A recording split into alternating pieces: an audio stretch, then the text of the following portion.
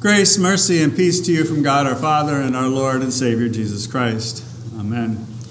Dear friends in Christ, on this second Sunday of Easter, we begin a mostly continuous reading of John's first epistle. And the circumstances of John's writing are important for our understanding of the reading. Some had left the congregation. Scholars usually refer to them as the secessionists. John, however, labels them the Antichrist in chapter 2, verse 18. And then he continues, "They went out from us, but they were not of us. For if they had been of us, they would have continued with us." They gave in. They were persuaded by the culture, by the philosophical and religious dogmas of the day. John writes to assure those who remain, to confirm his readers in their faith, or perhaps better, his hearers. The letter was meant to be read publicly. Only about 10% of the population could actually read at the time. Instead, they listened. And there are a number of characteristics of this letter that encourage the hearer's retention of John's appeal. The prologue is crafted to capture the attention of the hearer with an audible series of ha ein, ha akuamen, ha erokamen. In English, that which was, that which we heard, that which we see, a repetitious sounding of the same words. Has a clear purpose sentence, and the method of his writing helps us to remember. The first section, which is paragraphs 2 and 3 of our text, neatly lays out 3 challenges to the faith in a series of conditional statements. But to return to the prologue, John sets forth 3 underlying themes. The life, which he mentions 3 times. Fellowship, mentioned twice in the prologue and then twice more in the body of our text. But especially, and this is his purpose statement, joy. Verse 4, "And we are writing these things so that our joy may be complete." It's personal, that our joy may be complete. The antecedent of "our" grammatically is the "we" who write. As the last of the apostles and representative of the apostle, John finally puts pen to paper. It's not the royal we, it's the cumulative we. Luther, writing on John chapter 15, suggests that Christ pictures the apostles as a distinct from all other preachers and places such a stamp of approval on their message that all the world is to be bound to their word, believe it without contradiction, and be sure that everything they teach and preach is the pure doctrine and the message of the Holy Spirit which they have heard and received from him. Close quote. In acknowledging what John writes later in verse 3, that you too may have fellowship with us, it is also our joy. The readers and hearers in the first generation and this generation. In fact, a number of manuscripts alter the text to read that your joy may be complete. This joy, this Easter joy, has a strong eschatological, a strong end times component.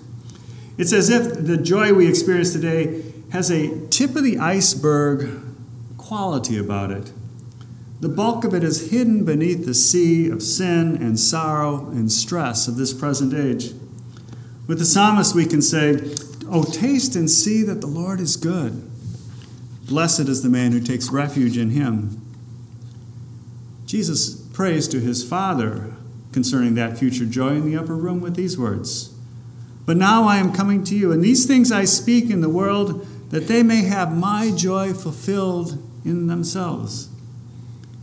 Between the prayer of Jesus in the upper room and John's prayer in our text stands the source of all Easter joy, the resurrection. Alleluia, Christ is risen. He is risen indeed. Alleluia. He is the propitiation for our sins, the atoning sacrifice that gives us access to the throne of heaven. But what is this joy, really? It's not an ephemeral feeling. It's not a passing emotion. It's not a smiley face that fades with the sun.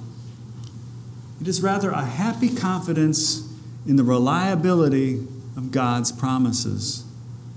As Paul would write to the church at Corinth, "For all the promises of God find their yes in him," that is in Christ. That is why it is through him that we utter our amen to God for his glory. Easter joy, real joy, is grounded in the fellowship that John writes about. The fellowship which we, the hearers, will have with John and the apostles, fellowship with the Father and with his Son, Jesus Christ, verse 3. And later in verse 7, fellowship with one another, i.e. the church, this community gathered around word and sacrament. A fellowship that was broken by the secessionists who departed. And the letter is evidence of John's pastoral heart. The beloved elder of the flock for his church in Ephesus and more broadly in Asia Minor. Those that left are like the embers pulled out of a bonfire. They soon dim and they will die.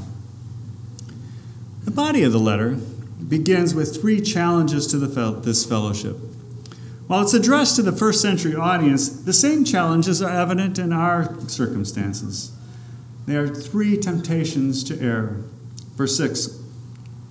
If we say we have fellowship with him while we walk in darkness. This is a frequent image in John, the contrast between light and darkness. He began the section by saying, God is light. In John's day, and in virtually universal terms, light was associated with excellence, purity, integrity, wisdom, and so on, and as such was an appropriate and commonly used symbol for the divine. But John expresses even more.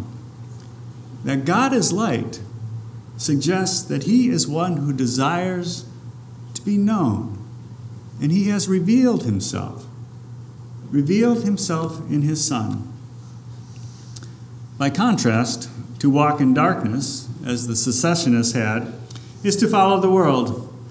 John doesn't enumerate their errors. Likely it included the question of Christ's divinity, the sexual mores and practices of the day, the trade in idol worship and paraphernalia, which was the foundation for Ephesus' economy. To walk in darkness, in our terms, is to walk in hypocrisy. To say one thing and do another. To selectively apply God's word in my case and my circumstances,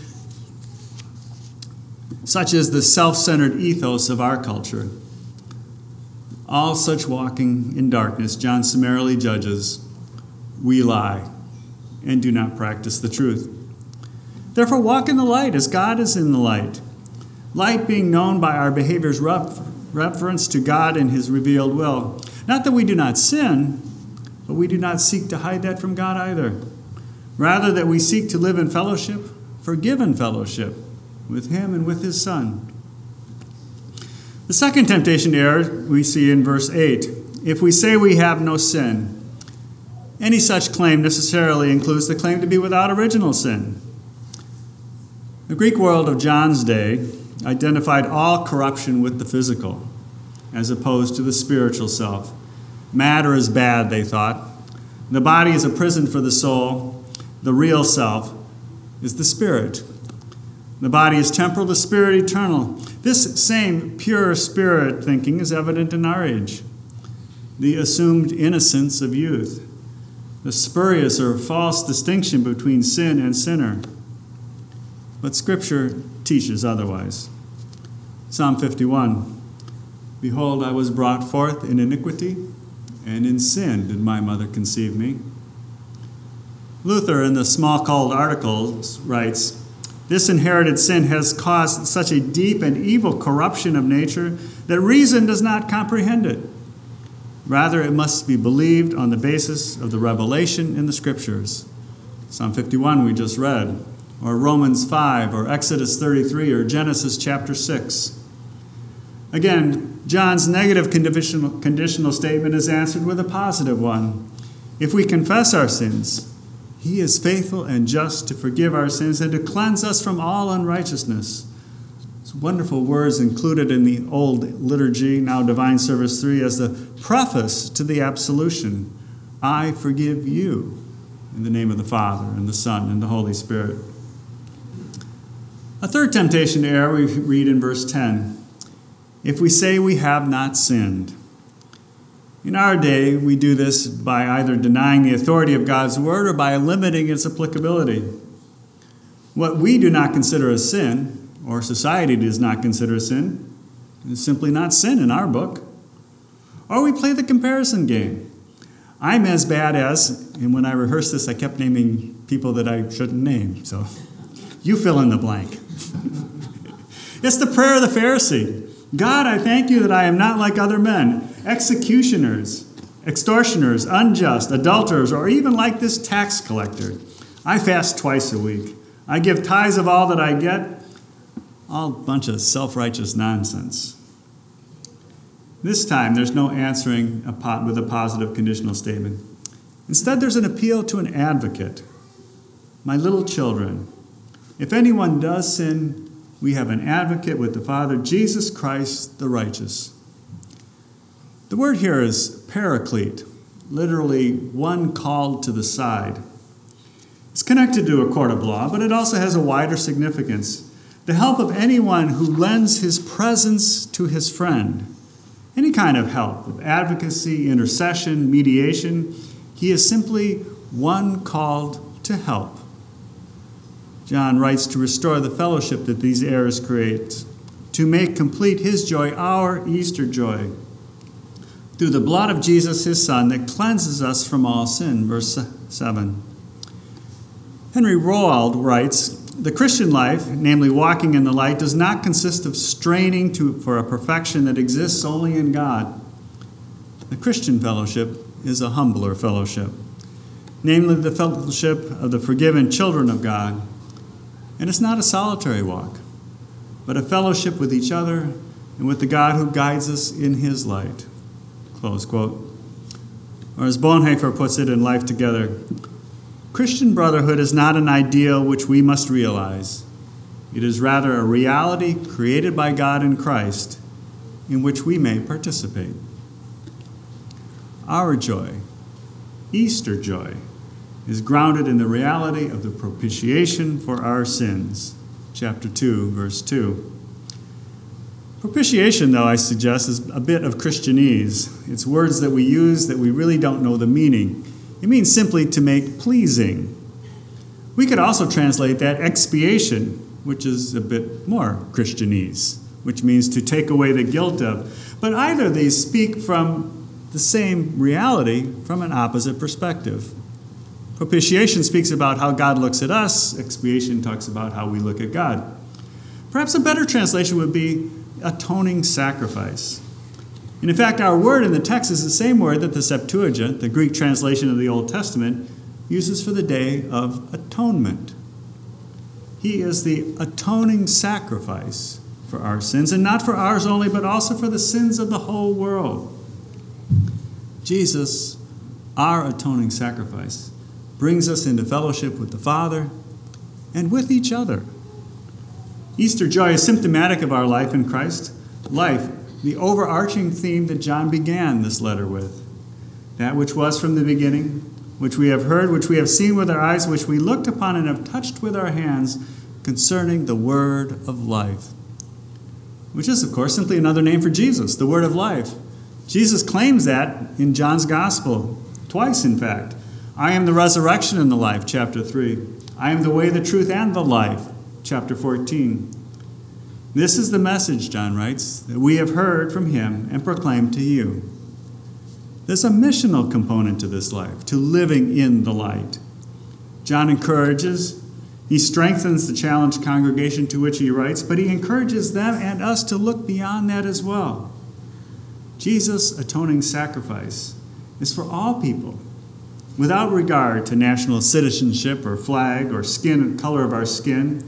There are no limits, physically, mentally, emotional abilities. There's no secret handshake.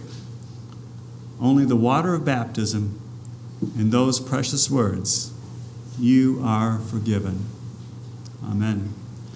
Now may the peace which surpasses all understanding guard your hearts and minds through faith in Christ Jesus to life everlasting. Amen.